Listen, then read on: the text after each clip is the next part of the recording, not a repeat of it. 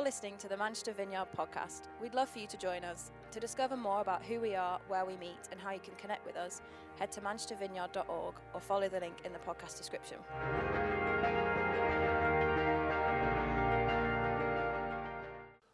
What a pleasure it is to be back, and what a pleasure it is to sing together this morning. It is well with my soul, and I don't know, for some of you maybe it doesn't feel actually it is well.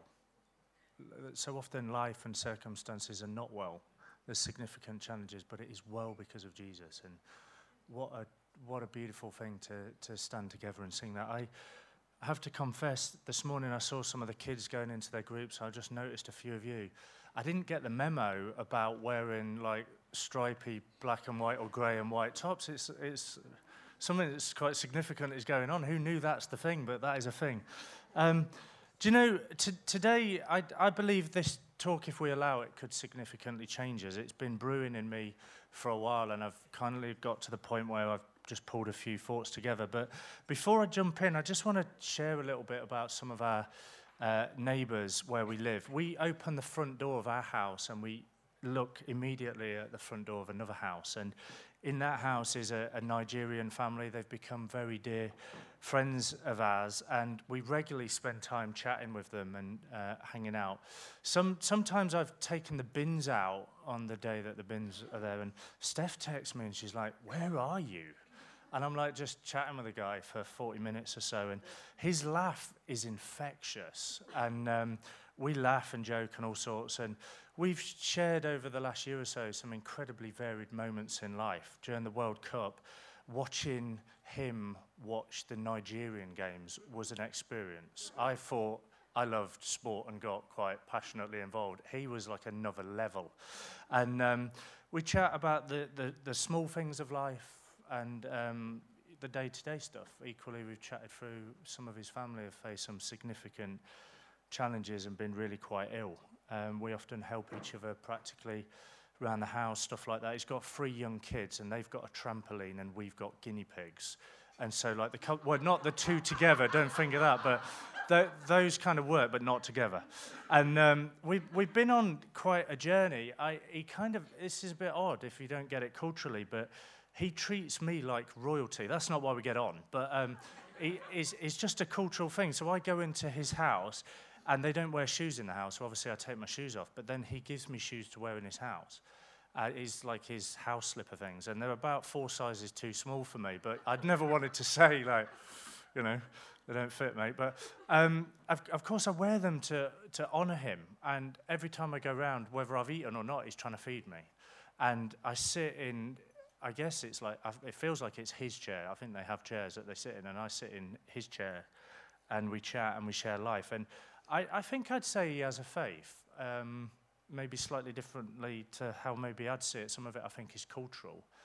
But we regularly and quite openly chat about Jesus. We WhatsApp probably every other day. I often phone him when he's at work. We just chat.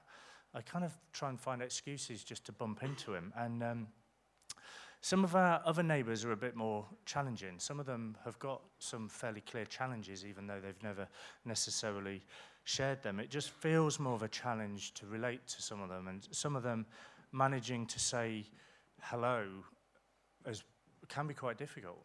It feels like they don't necessarily always want to. And I think of one of the other families. They've watched some of the talks that we've done here on a Sunday, and the first one they ever watched was the one that I did on David and Bathsheba. Now, if you're not familiar with the story, it's like he kills a guy, and then, well, because he sleeps with somebody that he shouldn't have done, it's like adultery, and then he kills them to try and cover it up. So not the easiest one for them to ever watch. Anyway, they somehow kind of liked it and found it interesting and relevant to life. And others, we kind of know them, or like little bits of their life. Maybe we know some of the smaller stuff of life. You know the children's names or the pets' names, or you know various things about them, and we try and be kind to them. We try and hang out with them where we can. Some of them, if I'm really honest, they're just too busy. They're too busy to want to relate. They go off in the car, and that's kind of it. Maybe you wave at them and you just acknowledge each other. a few of them we maybe don't chat, but with WhatsApp, just share silly videos, stuff that's currently going viral. You know, that's the kind of stuff you do. But I maybe shouldn't talk about this. Some of them are, I think there's more United fans than City fans, and that can, on certain times of the year, divide us significantly. On one side of our house is United, on the other side is City, and I'm sat in the middle trying not to talk about when we last won the league. So one thing I'd say about all of them is we go out of our way to know them. We try and know all of their names, some of the details of their lives. We seek ways to practically invest in their lives and seek ways and opportunities to be practical, relevant, relationally share the message of Jesus with them, both in word, but actually in deed as well, in the way we live out our faith. We've had some incredible opportunities. Many times, I'd say, if I'm really honest, my heart is in my mouth as we've had openings and opportunities and we've had to take risk, the risk of reputation, the risk of what will they actually think now if I share what I really feel or believe, the risk of the fact that actually most of them live next door to us and they're not just going to go away and we are going to see them again, and they will reflect maybe on what we've said. What I would say generally is I think we've had more in common with them than not in common. They all, whether they articulate it or not, have a need in their lives, a need to belong, a place to be accepted and cared for. Many have a desire to be or to do or reflect something significantly in their lives. And gathering in a setting, coming together like this, and developing various programs and all of that isn't necessarily going to naturally engage our neighbours in knowing and loving Jesus. But if you choose to, I believe it would significantly shape this city and we'd step out in the obedience of the kingdom mandate as we do so. What if we fully comprehended the mandate that is on our lives to love our neighbours? What if we really took seriously that biblical mandate? I think we'd see the world change if everybody who believes in Jesus actually lived that out. We've actually found that we've probably been cared for more by them than we've managed to care for them as we've tried to care for them. You know, the story of Jesus often becomes evident as we connect with those that we live closest to. Jesus said, John 13, verse 35, your love for one another will prove to the world that you're my disciples. The practice of living these relationships out creates incredible opportunities for us to connect our stories to their stories and ultimately then connect that story to the story of God. Imagine if we were a people that prioritized praying for them. Imagine if we knew their names, their birthdays. Imagine if we had barbecues with them, barbecues for them.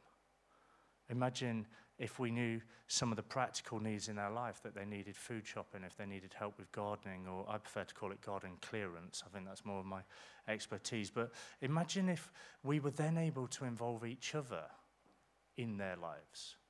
If we're having a barbecue or helping them with a party or whatever, and some of us are involved in that actually they started to see the love we have for each other that reflects the love of God. Imagine if they saw something of the kingdom of God in you, but then so evidently lived out in you that they couldn't not be drawn to it and want to know more about it.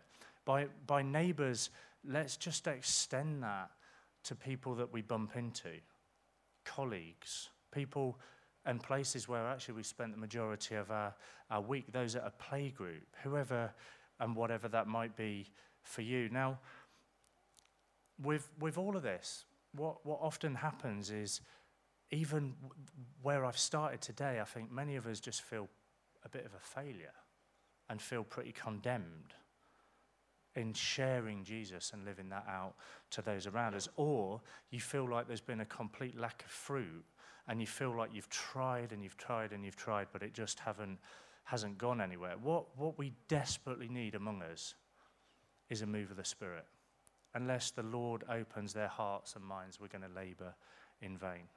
But what I want to stir today among us, I guess, is an intentionality to have and to know their names, to have a plan for that, to have a plan to pray for them, to have a plan to seek opportunities, to have a plan to take a step further forward than you currently are.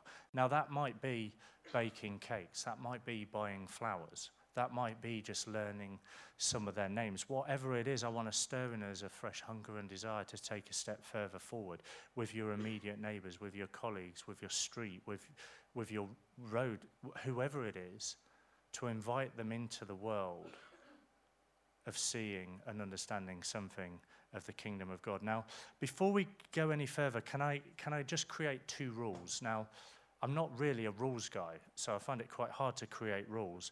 But the first one is, but I'm not trying to patronize us at all, and please hear this in the way I say it. The first one is, don't be weird. Now, some of us fear sharing our faith because we don't know how to, or because we've seen it done and we're like, that's weird. So I thought, well, the good place to start would be, let's just not be weird. The good news is, I don't believe we have to be weird. Your voice doesn't need to change. Have you ever seen that? It's like suddenly it's like this kind of angelic voice, whatever that might be. That's an angelic voice is okay, but it's just weird. The way we speak, it doesn't need to be weird. The type of language that we use doesn't need to be weird. The sentence structure doesn't need to change. Now, if you were me, which you're not, but hopefully you will also find that to me is just a relief. I'm like, oh, yes, I don't have to be weird. Now, the second rule kind of links to the first one, is we just have to be normal. So if we put the 2 together, we're not going to be weird, and we're just going to be normal. Honestly, to me, that is such a relief. I'm like, yes, thank you, Lord, I don't have to be weird, and I can just be normal. Now, other reasons I think we don't share our faith is because we often don't think we know enough about Jesus, and therefore we don't quite feel able to answer the people's questions if ever they ask them. That would often be one I hear reflected. Now, my reflection would be, if we think that way, honestly, I think we're taking too much credit for convincing others about Jesus, because God uses us as we are. He's God, and therefore he can shape the words that come out of our mouth and the way we say them, if we stick with the first 2 rules. Now, I'm always nervous about recommending books. Hey, this book's brilliant. Maybe it is, but actually most of the stuff in that book is just based on the Bible. If we're going to read one book, we want to read the Bible. That said, there is a book that I've read that I could not recommend more highly. Often when it comes to sharing faith, I think we think it's for certain types of people, certain gift types, certain personality types, and we can kind of just leave it to them. They become the so-called evangelists. Now, to call them evangelists is, I would say, breaking both of the rules, because it sounds a bit weird and it's not particularly normal. Now, I'm kind of joking. I'm not saying we can never use the word evangelist, but it just pigeonholes people. It makes them maybe something that isn't that helpful. It says, oh, this is on them. They're the ones. They're the chosen special ones who are going to do this well. We're all supposed to live out our faith. And actually using that kind of language, I think, is just quite alien. We're supposed to be freed up to be natural and to be meaningful instead of staged and clumsy and irrelevant. But anyway, this book is written by a guy that I would say is really quite normal. So it's so easy to read because it's really just stories. But he and his mate, he wrote down all the times in the Bible where Jesus is sharing something about the kingdom and inviting people into something around the kingdom of God. And he wrote them all out, and then he read them out, him and his mate, and they timed it, and they came up with an average, and basically it's 42 seconds. So cleverly he called his book 42 Seconds. But the premise is basically that Jesus managed to turn everyday, normal, ordinary conversations into something really quite profound. At times he knew the people quite well. At times he literally just bumped into them. And within 42 seconds, something profound and significant is changing in their lives. Talking to people about Jesus often doesn't come out of nowhere. It comes out of the countless small everyday moments and conversations that we have with people. The question, I guess, is, are we ready for it? And do we just write it off as a normal everyday, that's just the small talk of life? Or do we see and seize the opportunity? Now, I'm not saying everyone we're suddenly going to bump into is going to fall face down before Jesus, join us and become a small group leader and all of that. But the goal surely for all of us is that we would increase in our capacity, ability and desire for this to be a natural, everyday part of our lives and interactions. Now, I don't want to follow necessarily the structure of the book, and we don't have time. I'd recommend read it. It's a great read. But we have invited small group leaders to consider some of the material and made it available in a way that you could work through it in small groups. And I hope that's helpful. But the series that I started last week is on invitation. Last week's invitation was really for you to commit yourselves to all that Jesus has for you. It's on the podcast if you missed it. But the invitation this week is to realize that the mandate is that we do have a mandate to invite others into our world, into all that Jesus has for them. Now, there's a few really simple steps that I hope will be helpful I want to draw out today. The first one is really this. So as we think about sharing our faith, the first thing I'd encourage us to do is to be kind. Honestly, we've just got to be kind. We panic about what we might or might not say. How do we even go about it? Do we have the language? All of that. Really, I think the invitation Jesus gives us is just be kind. It's going to be very difficult if we're not kind, but if we are, it is a huge door opener. Now, it does mean lifting our heads above those situations and circumstances of life and actually noticing people. It can be so much easier. Stick your headphones in, head down, go to the quick scan checkout so you don't actually have to talk to anyone. But kindness is transformative. It's unbelievably powerful. It can affect people in ways that you don't even know or see. Ultimately, kindness is a gift of the Spirit. So, of course, it is an incredibly powerful weapon. It is a gift that he gives us. We have a WhatsApp group with our street. Those things have a life of their own. On the one hand, I recommend it. On the one hand, I really don't, because it's like 50 messages before you've even gone downstairs in the morning. But anyway, last week, one of them said, could anybody just give me some help in my house? I need some stuff doing. And do you know, I thought, I'll be honest with you, I thought, not really. I've actually got quite a bit on. I've got a few things going on. I haven't really got time. I've got a couple of deadlines. And then I thought to myself, do you know what? Sack it. What am I on about? Jesus was constantly interrupted, constantly allowing himself to be interruptible. So within half an hour, I'm round and I'm helping out doing this job that took slightly longer than I was thinking. But the reality is it was no inconvenience whatsoever. So as we're chatting and I'm doing this job, they were just sharing some stuff and I was asking questions. And they were sharing some of the burdens currently in their life. And they ended up, both of them, in tears. And they used the exact words, I cannot believe you would want to be so kind. If I'm honest, it gave me a bit of a jolt, because I was thinking, well, I didn't really want to do it. And actually, it cost me nothing. Maybe an hour of my time. That's not really a big deal. If anything, I actually quite enjoyed it, because there's something in us that wants to help people, and when they like the help you're giving them, you're like, actually, the curtain didn't fall off the wall within 20 minutes. I didn't do too bad a job. But what it did was it built another layer of friendship, another layer of trust, another seed of the kingdom. You know, as a family, they know who we are. They know what we believe. They didn't need words. They didn't need me to take them through a Bible study. What they needed was my actions just to communicate kindness. Often, rather than worry about what we'll say, I think we just start with saying hello. Can we just say hello in a world that actually so often resists interacting with other people? Jesus greeted a group of fishermen. They end up quitting their jobs, eventually surrendering their whole lives to follow him. Jesus greets a Samaritan woman at the well, asks her for a drink of water, leads on to one of the most powerful conversations and most quoted things we're going to see from the Bible. Jesus said hello to people. My best time, I would say, as I thought about it, to say hello to people on our street is about 8 a.m. and 6 p.m. That's often where there's a bit of a buzz. If I hear a bit of rustling in the garden next door, I'm out. I don't want to chat with you.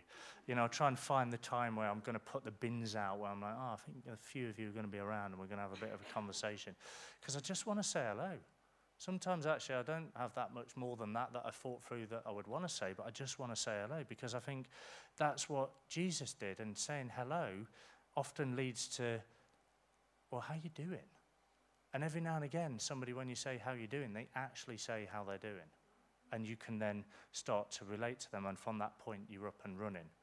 Now, I'd say if we want to intentionally share Jesus with our world, and we want to invite others into that world because we believe that's the thing that he's called us to do, the best thing we could do this week going forward today is step out and say hello to people. Look them in the eye and just be kind to them. Jesus really acknowledged people. Often people that actually others didn't even care about, the children, the poor, the women, the Samaritans, the lepers, actually pretty much anyone. Jesus paid attention to people, to the blind beggar that even his disciples told him, hey, you need to move on. To the poor, to the hungry, to the children. Again, the disciples so often constantly tried to move Jesus on, to keep him focused on the thing they thought he needed to be focused on, to keep him on task with the mission, to not waste his time. But he loved to be interrupted. Last week I walked into, it was just in this area actually, I walked into a shop and there's a guy sat outside the shop begging. And as I walked through the door of the shop, I thought, oh my goodness, what have I just done? On the way in, I'd kind of lent my body away from him, and I'd taken my attention over the street, almost pretending to look at something so that I wouldn't have to interact with him and so he wouldn't ask me for money. And I feel like I did it quite subconsciously, if I'm honest. I'd done it almost without even realizing, but as I walked in the shop, I was like, what have I just done? I was only grabbing a few things. I was in there for a few moments, but it really troubled me. So on the way out, I walked out and I looked him in the eye and I said, hey. Now, you'll have probably found this. When you interact with somebody homeless, you have to be quite careful what you say, because what you naturally say isn't always that helpful. I'd often say, like, hey, how's things? Or, you know, what have you been up to? Or it's like, the guy's just been sat there. It's not going to be a great conversation starter. So I said to him, I said, hey, and I was like, oh, what do I say now? I said, I'm really sorry I didn't manage to chat with you in the way in. I was so caught up with myself and my own world. That's not who I want to be, and I'm really sorry. And he smiled at me. You know, sometimes someone smiles at you with a smile that communicates so much. There was such a warmth and such an acceptance and a hospitality in his face that we ended up chatting for quite a while about a few things. But that's almost not the point I want to make. My point is, do we acknowledge people? Was it inconvenient? Not really. But do we acknowledge people? Those that Jesus would acknowledge. I've got a few people locally that I've come to know quite well. I'd look back and say, actually, over the last couple of years, probably because we just said hello to them. It started with a hello. Not every interaction needs to lead somewhere. I would say now they recognize our children, they know us, we relate to them, we've invited to them to some of the stuff that we do here. We just say hello. And actually when we've said hello, we just ask questions. Sometimes they don't lead anywhere, but those questions just show, I'm really interested in your life. I don't think we need to worry about, do we have the answers always to the questions they ask or to what they say? Because often when somebody asks me about Jesus, I normally just say, oh, what do you think? Because actually it puts it back in their court, allows them to share, allows them to feel empowered. I don't know if you've noticed, but Jesus often didn't answer a question. I don't think he was trying to be difficult or elusive. He's just often empowering the other person and allowing it to draw them to life. You see, we can have a conversation two ways. You can either open it or you can close it. And I guess it's like this, like how's work at the moment? Well, yeah, you know, I like work in a call center or whatever. Well, that sounds fun. That's the end of the conversation. Or it could be, all right, how many people do you work with? Do you know when you have a break, do you get to chat with them? What's that like? Tell me a bit about it. It's a very different style of conversation. I think often when we say hello, and they come back and, you know, like, how are you? And they're, yeah, I'm all right. End of conversation. or we can really just ask another question and keep the conversation active and start to see what that might mean for them. Do you see what I mean? I'm not trying to patronize us and how to have a conversation, but I think we've got to intentionally invite people into what God might want to do with them. We just want people, we want to know people. We want to understand people. We want to understand a bit of their world. And often I would say that just means asking them questions. My best advice would be love the person in front of you. Whether they love you back doesn't matter. But with everything within you, you just love the person that is currently standing in front of you. Whoever you bump into, whoever you work with, whoever your neighbours are. Don't wait for them to do it. Just find ways to say hello and to be kind. And I think all of us would be quite surprised, the conversations that open up as a result of that. The second one, if the first one is be kind, the second one is be present. One of the things that I love most about Jesus, there's a lot of things, but this is one that really strikes me, is he just loved the person that he was with. He wasn't on his phone because he didn't have one. But he had a tablet. I'm so sorry, that is my dad joke for the day. I was like, that's got to come out. If we're going to be like Jesus, we've got to offer them the gift. That took me a while to think of that. If we're going to be like Jesus, we've got to offer them the gift of being present. I think it will change us, and I think it will change the world around us. To be fully present with those we meet, like Jesus, means actually to have spent some time with the Father prior to meeting them, so that we're refreshed, so that we're recharged, so that actually we've got something worth offering. You'll know all too well the joy of being with somebody who actually wants to be with you and chat with you, or the frustration of being with somebody who clearly wants to be somewhere else, doing something else, and has their head in a different space.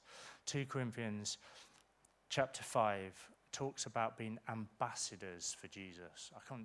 Obviously, I can't think of a better word, but what a fantastic word that is. Verse 11, because we understand our fearful responsibility to the Lord, we work hard to persuade others. Now, for me, that's the intentional bit. Sometimes I think we can be scared of, are we been like really intentional about sharing our faith? Well, Paul says work hard to persuade others. There is the mention of it being hard work. Actually, sometimes we really have to work at this.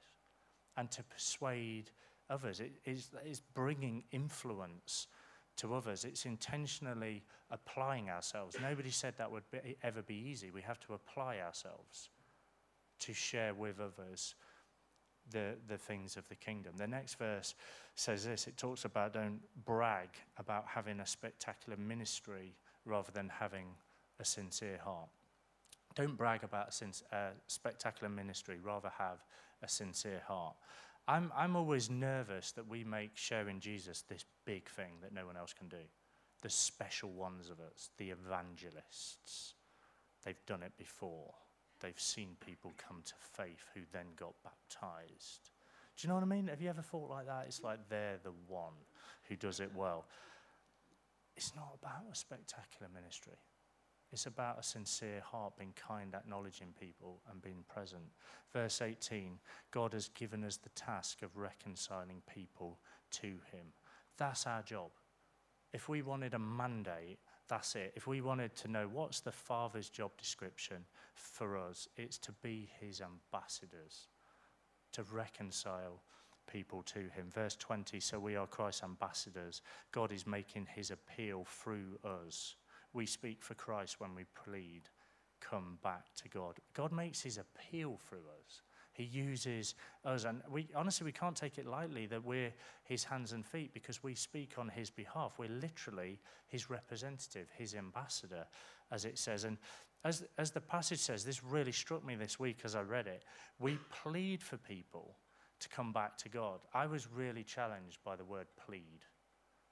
Am I pleading for people? Am I actually really bothered about this? Do I long for it? Am I committed to it? Is it like, well, if it happens, because I'll just be kind, and then, well, if it happens. If not, I've been kind to them and I move on. Well, if it comes up naturally.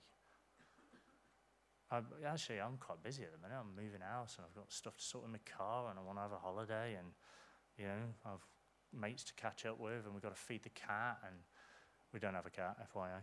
But hang on a minute, we are Christ's ambassadors. God is making his appeal through us. We've been given a task. Now, before any of you start panicking and thinking, oh my goodness, we're Christ's ambassadors, we've got a task, we're meant to be kind, I don't think I'm always kind, I've got to be present, I'm not always present. Sometimes I live in my own world, I don't have all the answers, and I wish I did, because if I did, then I'd share them, but I don't, so I can't. Before we think through any of that, I think it's so helpful. Let's just come back to Jesus and his 12 disciples, the people who were closest to him, who you would think did this well. They weren't people of power or position at all. In fact, it was often noted in quite a derogatory way that they were from Galilee. It's like, oh, you're from Galilee, which is like a poor, non-impressive part of Israel. They were small businessmen, some of them, you could say. I mean, that's probably actually talking that up a little bit, but they're young, untrained, often fairly rough and ready, many of them fishermen. We only really know the detail about 3 of them, Peter, James, and John. The others obviously didn't make enough of a wave or enough of a splash for us to have more recorded or noted. Then there's, of course, Judas. I mean, he made it into the book a fair bit, but for all the wrong reasons. How not to live rather than how to live. I guess what I'm saying is sometimes we place quite an undue an undue focus and attention on needing a strategy, on needing to be a certain kind of person with a formula, with a magic way of communicating. You know, like the magic words that's just going to unlock the next person I meet. And, well, I've got this kind of personality that's going to be the one that is the evangelist. Jesus, I don't think, had a prearranged way of talking with people. He was just fairly real. He was honest. And he had back and forth conversations with people. Often, I think, he seemed to show us that it's easier to let the other person lead the conversation, as it's a way of prioritizing listening to them, allowing them to know that actually we really love, we really care, and we want to be kind to them. Steph and I had a conversation with somebody over the summer, and their life in every way was crying out for Jesus. They had ill health that was presenting numerous opportunities for us to come alongside them. They were looking for a church for their child to have their child, so their grandchild, to be dedicated, literally opening after opening after opening to share Jesus. Anyway, we didn't shy away, and we didn't hide anything, and we tried to be normal, and we tried not to be weird. And we also tried in the conversation just to show genuine love and interest, as much as we definitely intentionally tried to find ways to open that conversation, to share and to talk more about Jesus. Anyway, whilst they were so happy for us to ask a gazillion questions over a period of about a week, bizarrely, they didn't ask one thing about us at all. So what did we do? Well, we just kept being kind, and we kept being present. And the rest really is in Jesus' hands. We didn't suddenly get weird and think, well, we're not going to see you for a while, we just need to quickly do something and, shabba something or other. We just didn't have to do that. We didn't have to have a strategy. I think it would have killed the conversation before it even started, because culture eats strategy for breakfast. We don't need a strategy. What the world is crying out for is just genuine, loving, caring, kind relationship, patient listening, real conversations that go wherever the person wants them to go or wherever the Lord might take it. Okay, so if we're going to be kind, we're going to be present. The final one is be brave. It takes faith to step out into the unknown, to risk that it might not go so well, to have moments where your heart is literally in your mouth. We often say that faith is really risk. Now, this is unbelievably honest. It's not honest, it's unbelievably obvious. The real challenge of risk is it's risky. So to risk something, actually, it's going to be risky. You could get hurt. Actually, probably at times you may get hurt. You might lose some sleep over it. Did I say the right thing? could I have said that slightly differently? How's that now going to work out? Well, I've got to work with them. They live next door. I'm going to have to see them again. Is that going to set our friendship back a little bit? Actually, are they going to be cross with me? Are they going to be mad with me about that? Well, without being brave in a conversation, without being willing to risk rejection or suffering of some kind, you may never see the fruit of what Jesus wants to do in their lives and in yours. Some of you, I would say, would not know Jesus if somebody else hadn't taken a risk on you. Statistically, it's said that whilst 79% of unchurched people have said that they would engage in a faith conversation if somebody asked them. What I would say that means is that is an incredibly high percentage. An incredibly high percentage of people in the population would be open to a conversation if we would start it. Jesus came to seek and to save the lost. We may have to take conversational risks. I know for me, maybe not for you, I know for me, definitely it never gets easier. I would say my heart is in my mouth pretty much every time. I'm rapidly thinking, how's this going to go? Every time I have to remind myself, am I overthinking this? And normally I'm like, yeah, I'm overthinking it. It's not really on me. It's on Jesus. He said he would give us the words to say. I just need to be me, to not be weird, to try and be normal, and just have to ask Jesus to help me be the best version of myself that I can be for the sake of others. The biggest thing that then often holds us back is the fear of looking foolish. Have you found that? I don't want to look foolish. Well, let's just divide that up. Fear and foolish. Fear is not of God, so I think we can dismiss that one. Looking foolish. I don't need to share my faith to look foolish. I am capable of that all on my own. I've just got to get over it, if I'm honest. Jesus always works. Every time. I think my ability may misalign. Somebody else's willingness to hear that may misalign. But Jesus always works. Looking foolish, feeling awkward, I don't think, well, I know, hopefully you'll confirm it, it's never killed me.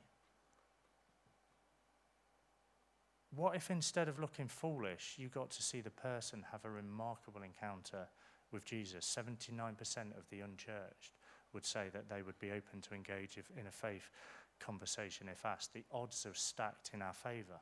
What if the person you chat with has had a dream about Jesus the night before and you happen to be the person that mentions his name and confirms it? What if the person you chat with is longing for a moment to share their story, to be invited into something with a purpose and a meaning?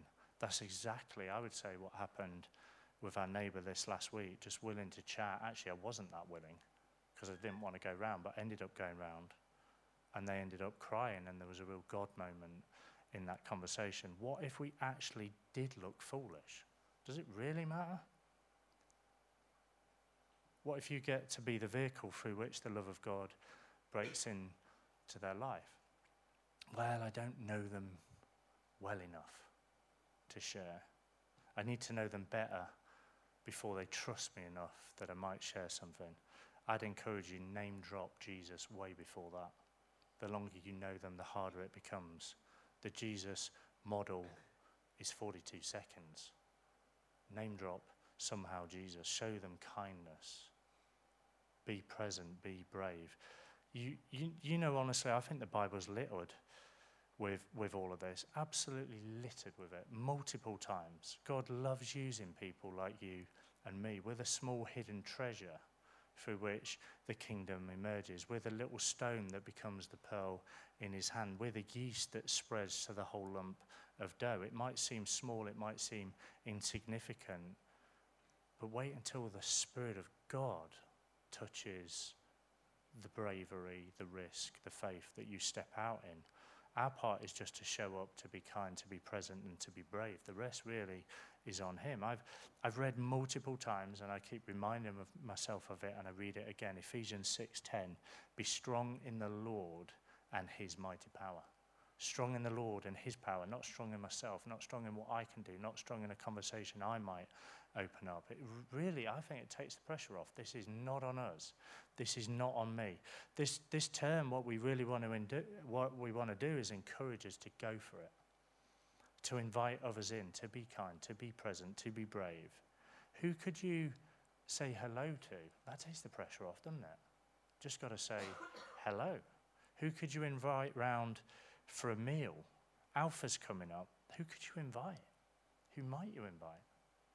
79%, according to the stats, would be willing to have the conversation. They may not all want to engage forever. Who could you invite to try church? I don't know where I'd be if I hadn't have been invited into a family that is the church, that is you guys. Talking about this is really linked to last week. If you didn't hear, I'd encourage you to. But you kind of can't serve what you're not cooking. How can we give away what we ourselves don't know? We don't want to become unconvinced travel agents for a place that we've never been to. I cannot not tell you about the stuff, the things, the people that I love. It's not forced or weird. In fact, I just can't stop it. It's a natural overflow of who I am.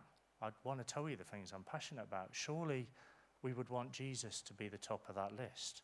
The presence of Jesus in us means that we can be the presence of Jesus to others. As his ways become our ways, his life naturally then starts to flow out of us. We earn the authority with others to be able to speak into their lives when our actions match our words, and we need to be ready for the expected and the unexpected opportunities that arise. Let me just finish by saying one final thought. This is kind of I don't know whether it's an odd thing to say, but I thought I'd say it. So, many interactions currently, often they're not always real, take place on social media. People say all sorts of things. It's really quite fascinating. I've often wondered, how would Jesus play it if he was here now? What would that look like? We shouldn't, though, minimize the potential that we have to engage with that realm, the virtual realm of the ordinary, to make a difference in people's lives. I've seen people come to Jesus over it. I've seen people be stirred to explore Jesus through social media. But how do others know unless we tell them? Now, the simple rule, I think, still applies. Don't be weird, still be normal. It doesn't need to suddenly become a hear ye, the word of the Lord is said thus far on a Sunday on the Sabbath that you're now doing something else on. It doesn't need to be like a turn or burn, like all of that. But whether you feel you have a large voice or a small voice, do you take the opportunity to nudge people in the right direction? If somebody was reading everything you shared, would you have blown your cover? Would they know what it means for Jesus to be a significant part of your life? We all have these daily opportunities to be Jesus to people. It doesn't need to be awkward. It doesn't need to be weird. It doesn't even have to be long. I think we just have to be brave and take the first step in sharing what has become a huge, significant, life-changing, life-giving part of our own lives. Why don't we stand together?